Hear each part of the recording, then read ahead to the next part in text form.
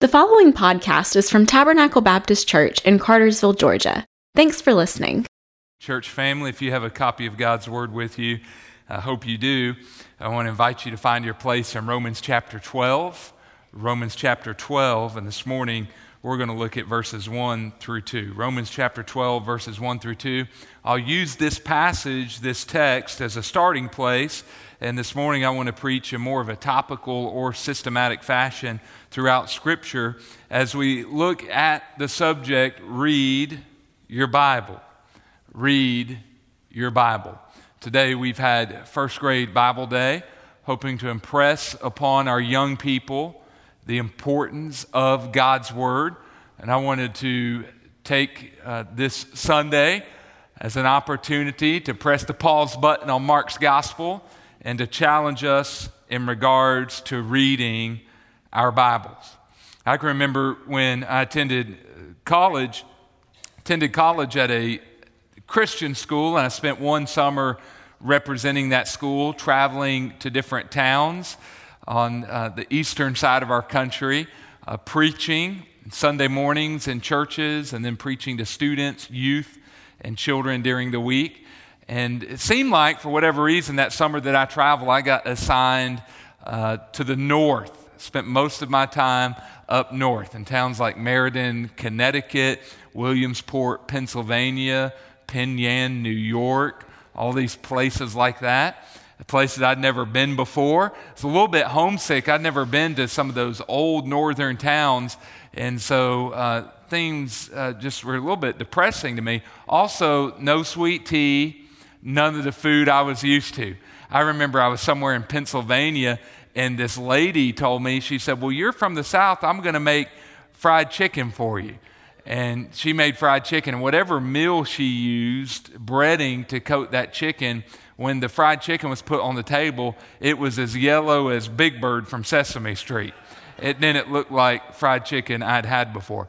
But I had 1 week where I went to preach and minister in the South, lo and behold, in Georgia, down in South Georgia near Bainbridge.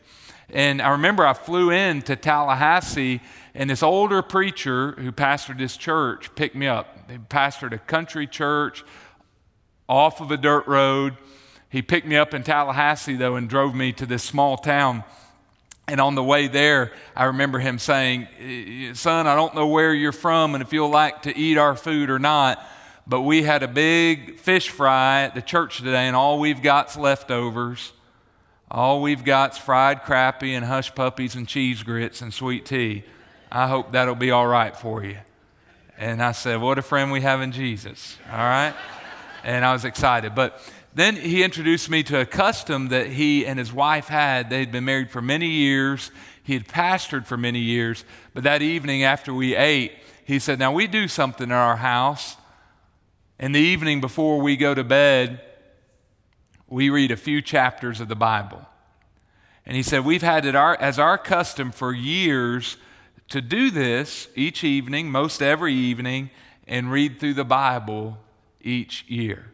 And I sat there and listened. They would take turns. He would read 5 verses, then his wife would read 5. And I remember it really struck me that evening because we were in Chronicles and we were reading genealogies. And he said, "This may seem profitless, but what we've done is over the years, we've read the Bible over and over and over again, and it's like we've stored it up in our hearts and minds. We just want to cherish God's Word." And I learned that summer from that man the importance of regularly reading God's Word. And since that time, I've tried to make it my aim to do the same thing, to regularly read the Bible, to store it up in my heart and in my mind. I'm convinced of this in Romans chapter 12, verse 2, that the road to spiritual growth and transformation is paved through the pages of God's Word. The Bible tells us in Romans 12:2, "Do not be conformed to this age, but be transformed by the renewing of your mind." And notice, first of all, the prohibition. Don't be conformed to this age. It's a Greek word that speaks of something being pressed into a mold. And know this, there is an evil world system all around us. It's under sway of the evil one, the prince of this world. And he wants you to be pressed into the mold of this world. Satan, our arch enemy, 1 Peter 5:8, walketh about as a roaring lion, seeking whom he may devour. He is, as Jesus said, as Paul said, the God of this age. He has blinded people from seeing the truth of Christ. And he wants to ensnare your soul and get you living for the lust of the flesh, the lust of the eyes, and the pride of life. But the Lord has a remedy.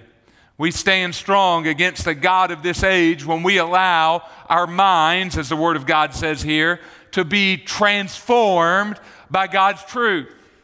The Greek word there is a word, transformed, that speaks of a metamorphosis. It's a word from which we get our word metamorphosis. Now we know what that word means. Paul didn't necessarily know what it means, but we can get the meaning of the word picture for a 21st century mind. When we read and study God's word, when we allow God's truth to pass over our gray matter, we have our thinking, our mental schemas, our mental processes transformed by God's truth. And when our mind is changed by God's truth, our souls are affected. And when our souls are affected, it results in life change. Oh, in the midst of a crazy 21st century society, let's remember that the road to spiritual growth is paved through the pages of the Bible. If we want to be changed, if we want to experience freedom in Christ, if we want to be witnesses for Him, if we want to make a difference in this world, we've got to be people of the book. Now, I seek to motivate us this morning and to remind us of why it's important for us to cherish the Bible. We're trying to encourage our children, first graders, to be kids of the book. I want to encourage us as a church as a whole to stick with Scripture, to believe in the inerrant, infallible, sufficient, inspired Word of God, and to live in it. Well, why should we do that? Why should we value God's Word? I want you to consider this morning six benefits that come our way when we cherish God's Word. Number one, I believe by studying Scripture systematically and topically, we see that the Bible can bring joy into our lives. Joy. Everybody say that word, joy. Now, when we look around at society nowadays, we have to admit that it seems so many people are sad. Discouragement and depression abound. Discontentment, unhappiness in life seem to be the lot for many. I remember not long ago reading a research article, peer-reviewed journal article, in which it talked about the way in which American society is suffering from a scourge of depression. And it compared the way in which there is seemingly more depression in the United States of America than other countries. Even countries that don't have as much as we have here in the United States of America. And this article considered this strange finding. Why in a nation of abundance does there seem to be per capita more depression and discouragement?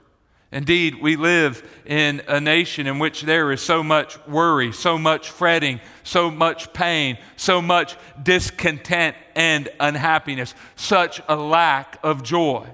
Why is it? I believe in many ways it's because we've tried to find contentment and satisfaction in things that will never satisfy. We've believed the lie that our bank accounts and our stuff can fill the void in our hearts.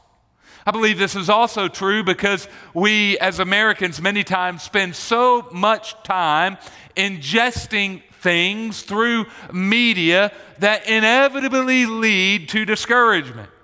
We watch the news and allow it to give us stinking thinking. We watch TV shows and reality shows that force us to compare our lives to lives that really aren't real. We scan social media and perhaps compare ourselves to others. And in all of this, we get our eyes off of the Lord and His truth. Know this, in order to have real joy and contentment in life, we need to return to the good book. Remember who the Lord is. Remember who we are. Remember what's gone wrong with the world and how it can be made right through Jesus. Scripture can bring us joy. Jeremiah knew this. The prophet knew this. He wrote in his day and spoke of his interactions with God's word. And he said in Jeremiah 15:16, "Your words were found, and I ate them. Your words became a delight to me and the joy of my heart."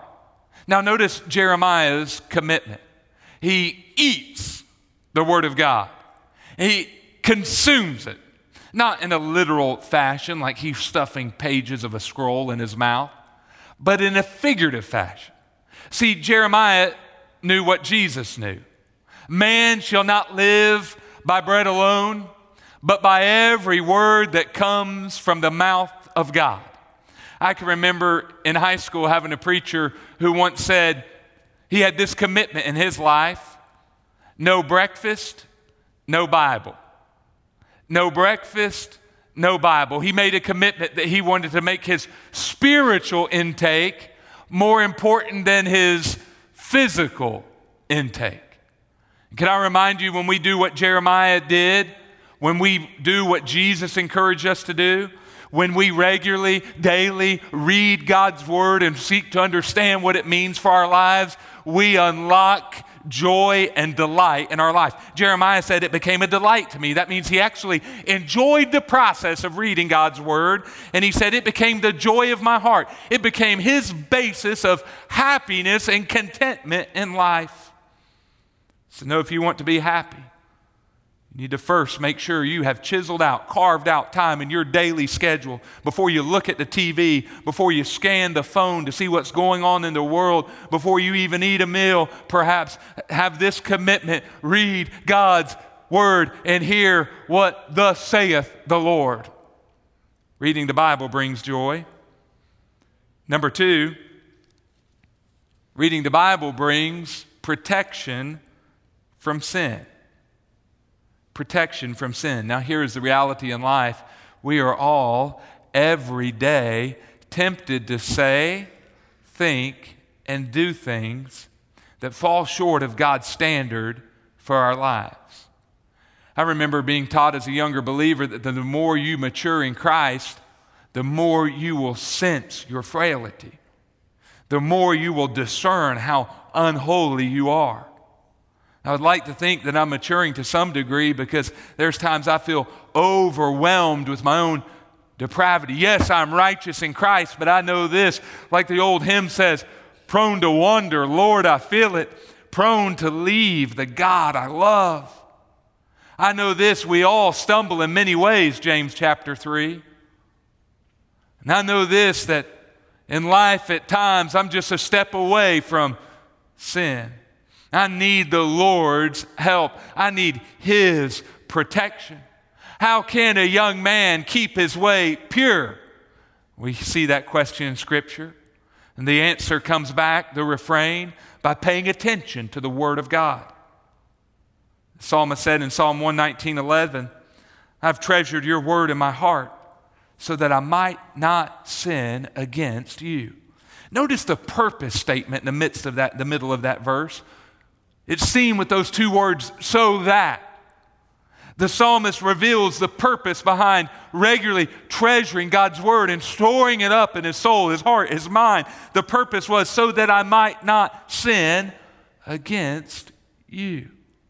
Notice this, that when you regularly ingest and study and understand and aim with the help of the Holy Spirit to obey God's word, you receive protection from moral defilement.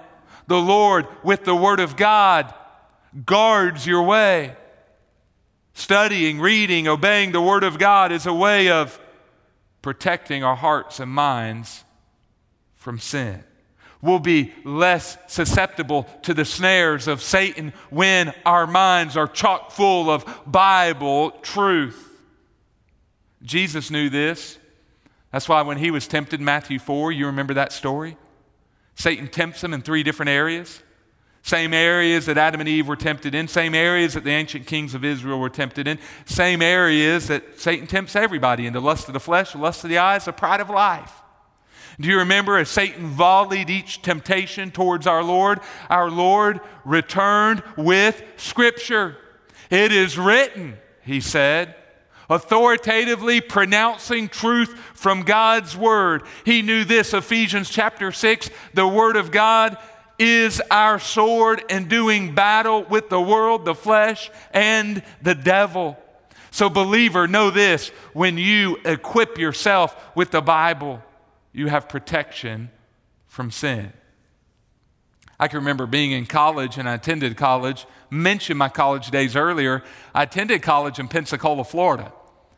And I can remember that first semester being so excited to go to the beach. I live near the beach. Now, interestingly, my senior year, I went to the beach the week before graduation because I said, boy, I better go to the beach before this semester's over. I haven't been all semester. When you live near the beach, it's not as big of a deal. So anyways, first semester, I remember they had a chapel at this Christian college where they would train us in beach safety. Pensacola is famous for riptides. They taught us how to respond if you ever got caught in a riptide. Then they taught us about safety in the sun. This Christian college had a lot of rules. One of them was this: if you are sick because of sun poisoning, it will not be an unexcused absence, because you ought to have enough sense to put sunscreen on. Now, the problem for me was this: I don't like rubbing any lotiony stuff on my skin. I mean, ugh. But further, like now I do it. That's kind of the point of this illustration. I learned that you need to put sunscreen on, but now at least I have help. You know, when I go to the beach now, I put sunscreen on the front, and I can say, Laura, can you please get my back? When I was in college, you know, I just didn't want to have to say, hey, Kevin, can you get my back? So I remember the first time I went with no sunscreen. We played football all day on the beach, had our lunch on the beach. And that evening, I felt a little bit burned, but I remember getting back to the dorm room, and I was standing in my dorm in the end of the hallway, and I was talking to a buddy at the other end of the hallway, probably from me to those doors right there. We'd been talking for a few moments. All of a sudden, he said, oh, my goodness. I just realized you don't have a shirt on. I was so red. I mean, I was like Georgia Bulldog, beat red. He thought I had a shirt on. Later, I came down with that sun-poisoning sickness. I had to force myself to go to class, but I learned this great principle for life. You need sunscreen when you go to the beach. You need protection. And friends, guess what this morning? As we leave this building this morning, we're going out into a world that is hostile to Jesus, hostile to the faith. We're going to be placed into environments in which we're tempted to forget our God and to engage in sin, and we need protection. How can we have protection? Every day we need to get up and fill our minds and fill our hearts with the truth of God and pre-program our thinking with heaven's realities. And then when we face a lost, unregenerate, broken world, we'll be equipped to stand. We get protection from sin. Number 3, if you're still with me, say amen. Number 3, the Bible gives us wisdom. Wisdom. Now, some people mistakenly think that wisdom is equal to knowledge, that they're the same thing. Or wisdom might just be knowledge that some old person has. Wisdom is more than that. We learn from studying the Proverbs that wisdom is the ability to apply knowledge to life situations. See, it's one thing to know what to do, It's another thing to actually know how to do it and to apply it to a given situation.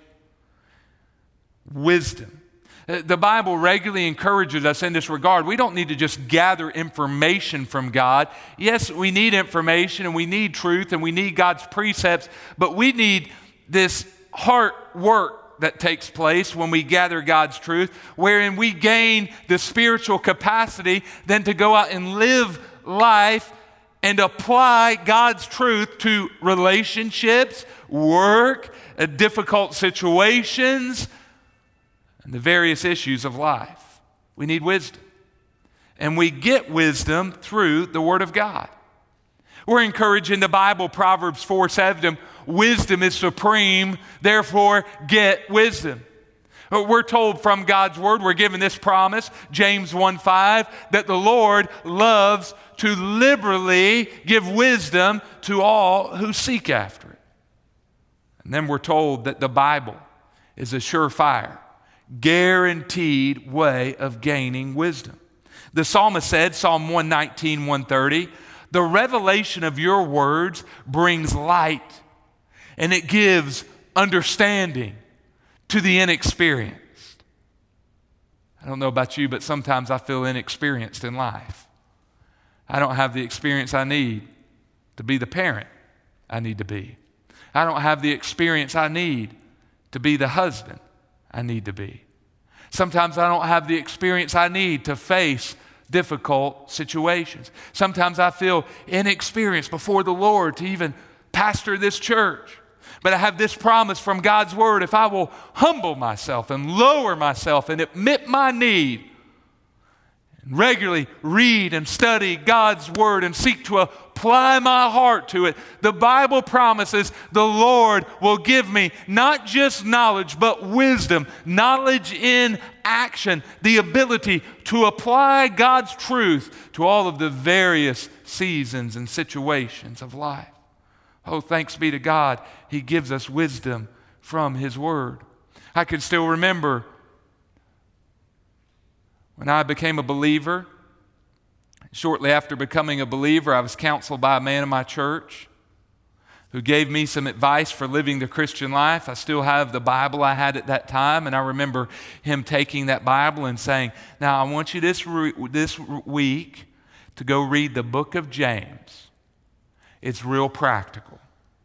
It gives you real straightforward truth from God. You'll be able to understand it.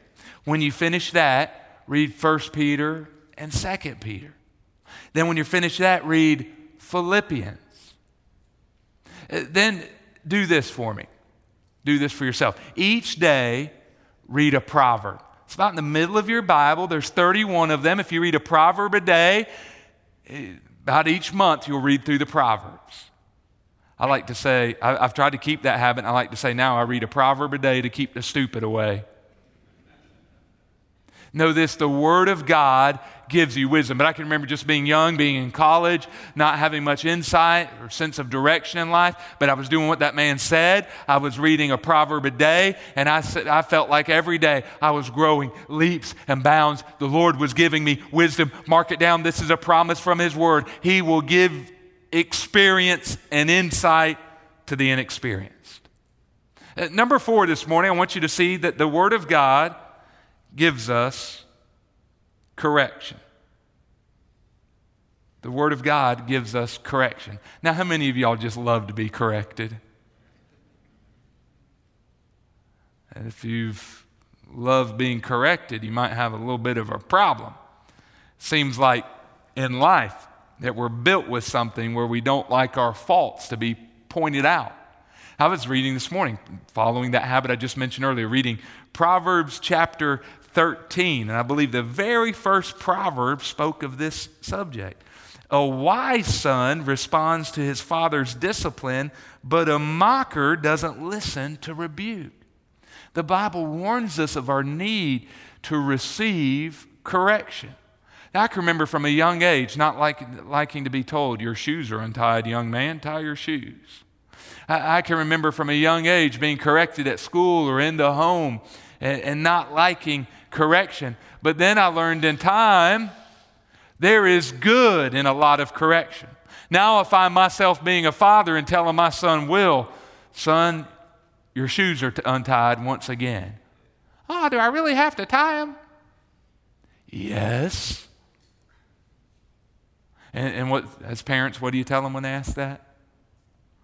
What's going to happen if you don't tie your shoes? You're going to trip, you're going to fall. So there's good reason with that correction. Now notice this, the Bible teaches us that we receive correction and we need that correction.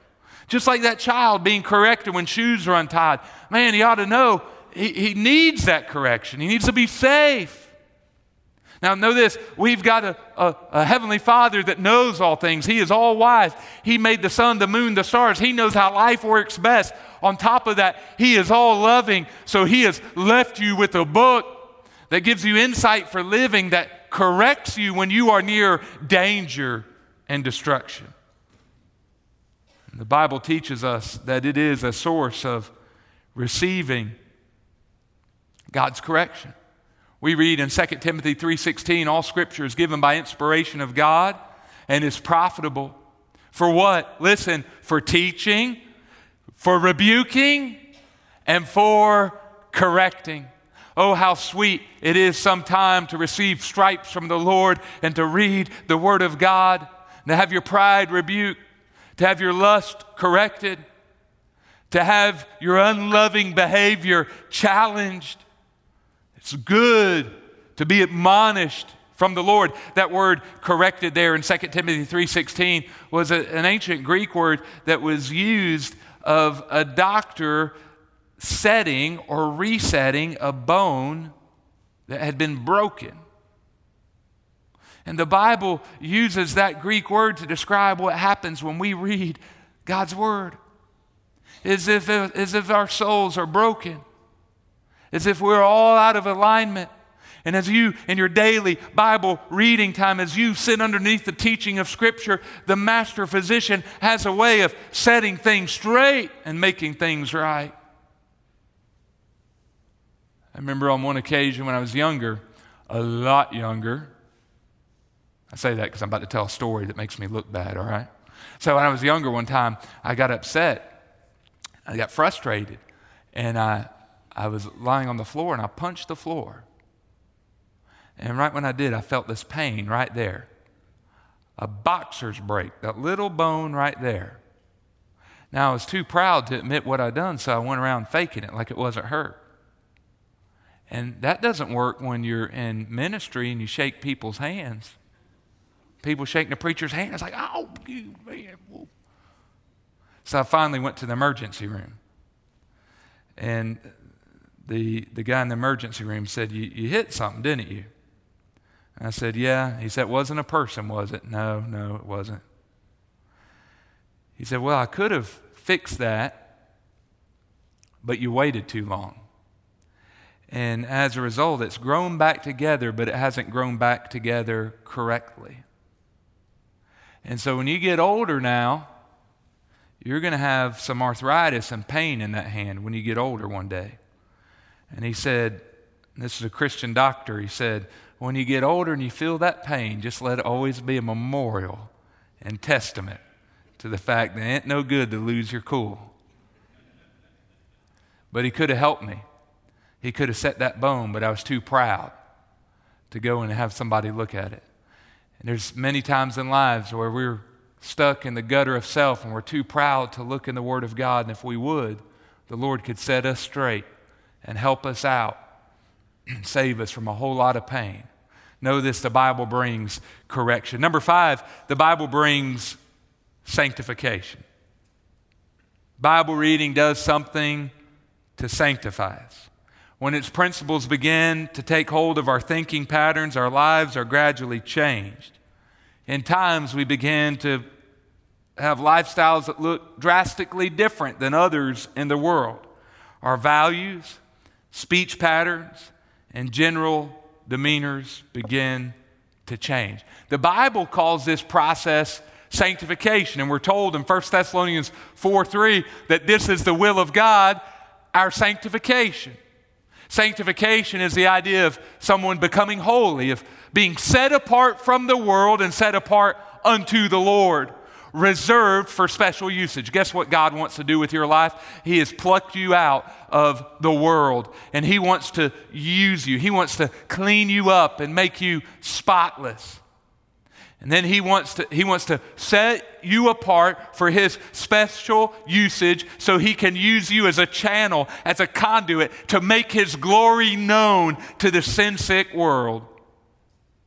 This is called sanctification, gradually becoming more and more like Jesus. And Jesus taught us that His Word is a means through which He accomplishes this purpose. How does the Lord sanctify us? One of His primary tools is the Bible. Jesus said in John 17:17, when praying for me and you, He prayed this to the Father. He said, sanctify them by your truth. Your word is truth. And know this, as you read, study the Bible, as you understand it, as you sit underneath the preaching of the Word of God as you are this morning, as you attend Bible studies on Wednesday night or attend a life group, as you engage in reading books about the Bible, as you ingest God's truth over time, it does a supernatural work, seemingly mysteriously and magically in your soul. It does a supernatural work from the inside out to make you more like Jesus. Oh, cherish the Word of God. Sanctification doesn't come through mere man-centered willpower. It comes through God's power, and God uses the Word of God to sanctify us. I think about a story I read recently about a young boy who grew up in eastern Kentucky, and he had an old grandfather, or papa, who he saw regularly reading the Bible.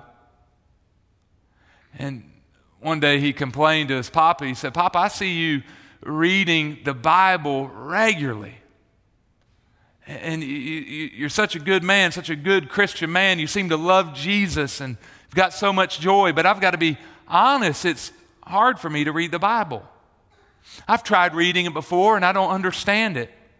Or I've tried reading it before and I understood it, but I didn't see a change. It seems like you've got something I don't, that it's impossible for me to read the Bible and live as you live. The grandfather was putting coal in an old coal stove that he had and pointed to a basket near the stove, and he said, son, take that basket I used to carry coal in and take it down to the river for me and fill it up with water and fetch me some water and bring it back. So the boy thought he'd follow along with his grandfather and took that old coal basket and ran down to the river or the creek, and he filled it with water and returned as quick as he could to his grandfather. But by the time he got to the threshold of the house, he noticed the basket was empty. So he thought he'd try one more time. This time he went back, filled the basket up with water, and thought, I need to run as fast as I can with this basket and hope that all the water doesn't leak out before I return. So he tried this time, ran as fast as he could, but it was no use. By the time he returned, all the water was gone again. So he went into his grandfather and said, Papa, you gave me a basket. The water keeps leaking out. Could you maybe give me a bucket instead? He said, no, I want you to use that old coal basket.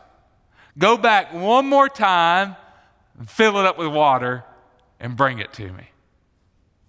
So the boy thought, okay, I'll try to do what Papa said. Went back, filled it up again. Sure enough, once again it leaked all the water out. Boy comes back despondent, dejected. Papa, it's impossible. I can't do it. I can't carry water in this basket. And the grandfather asked his grandson, he said, son, look inside the basket. And the boy looked, and where there had been all of that coal dust previously, now the basket on the inside had been cleaned. And the grandfather was trying to teach him a lesson about how the Word of God works in our lives. We may read it over and over again and feel like it's not producing any result. But friends, have faith in God and His Word and in the words of Jesus, and know that the Word of God has the power to work mysteriously beyond our comprehension to change us on the inside and to make us more like Jesus. The Word of God accomplishes sanctification. If you want to be free from toxic talk, emotional chaos, life-dominating hang-ups, do some rearranging with your priorities. Say no to some of the things you're doing on your phone or on the TV. Manage your time well and say, with God's help every day, I'm going to be in the good book so that the good Lord can change me. Lastly, I want you to see that the Bible gives us role models. It's the final benefit of reading the Bible. I'm thankful in my life that everywhere I've lived, I can think back to Pensacola, Florida, Barnesville, Georgia, Cedartown, Georgia, Lawton, Oklahoma, even here in Cartersville, Georgia. The Lord has seemingly put older men in my lives through churches, different individuals, peers, who serve as role models for me or examples for me. And that's the body of Christ. Did you know this? Also in the Bible, we have role models. Paul tells us in Romans 15:4, whatever was written aforetime in the past was written for our instruction, speaking about the Old Testament, so that we may have hope through endurance and through the encouragement from the Scriptures. Notice Paul gives us a benefit of reading the Bible. As we read of the great stories of saints of old, we get to learn lessons from their lives. We don't have to make the same mistakes they made. We can look at how the Lord blessed them and get encouragement. We can observe the way the Lord sustained and led the prophets, the saints, and gain strength and steadfastness for our souls. See, I've learned this by reading the Bible each year and by reading its great stories. I've received role models for life. I can think about old Moses and the way he was tempted to lose his cool with the people of God, and I receive a warning of the importance of keeping my emotions under control. I can think about David, and though he was blessed by the Lord, he let his eyes gaze on something that was not his own, and he stumbled and committed a serious sin, and it marred and marked his life. I can think of Abraham and the way he lived by the fear of man when he went into other countries and he lied about the identity of his wife. And I'm reminded of the need to live by the fear of the Lord instead of the fear of man. As I look at all that's going on in America nowadays, I'm tempted to become negative and jaded and cynical. But then I remember Daniel and the way he lived with faith and vibrancy in Nebuchadnezzar's Babylon. And see, there's story after story in Scripture. Read the good book. It's better than any other book. It's the only book God's written. Other books were written for information. The Bible was written for transformation. And if you'll commit, as we're encouraging our first graders to do, to be a person of the book, the Lord will use role models. And the Bible will bless you with examples for your spiritual encouragement, edification, and endurance. For more information, visit us online at tabernaclebaptist.org. Thanks for listening.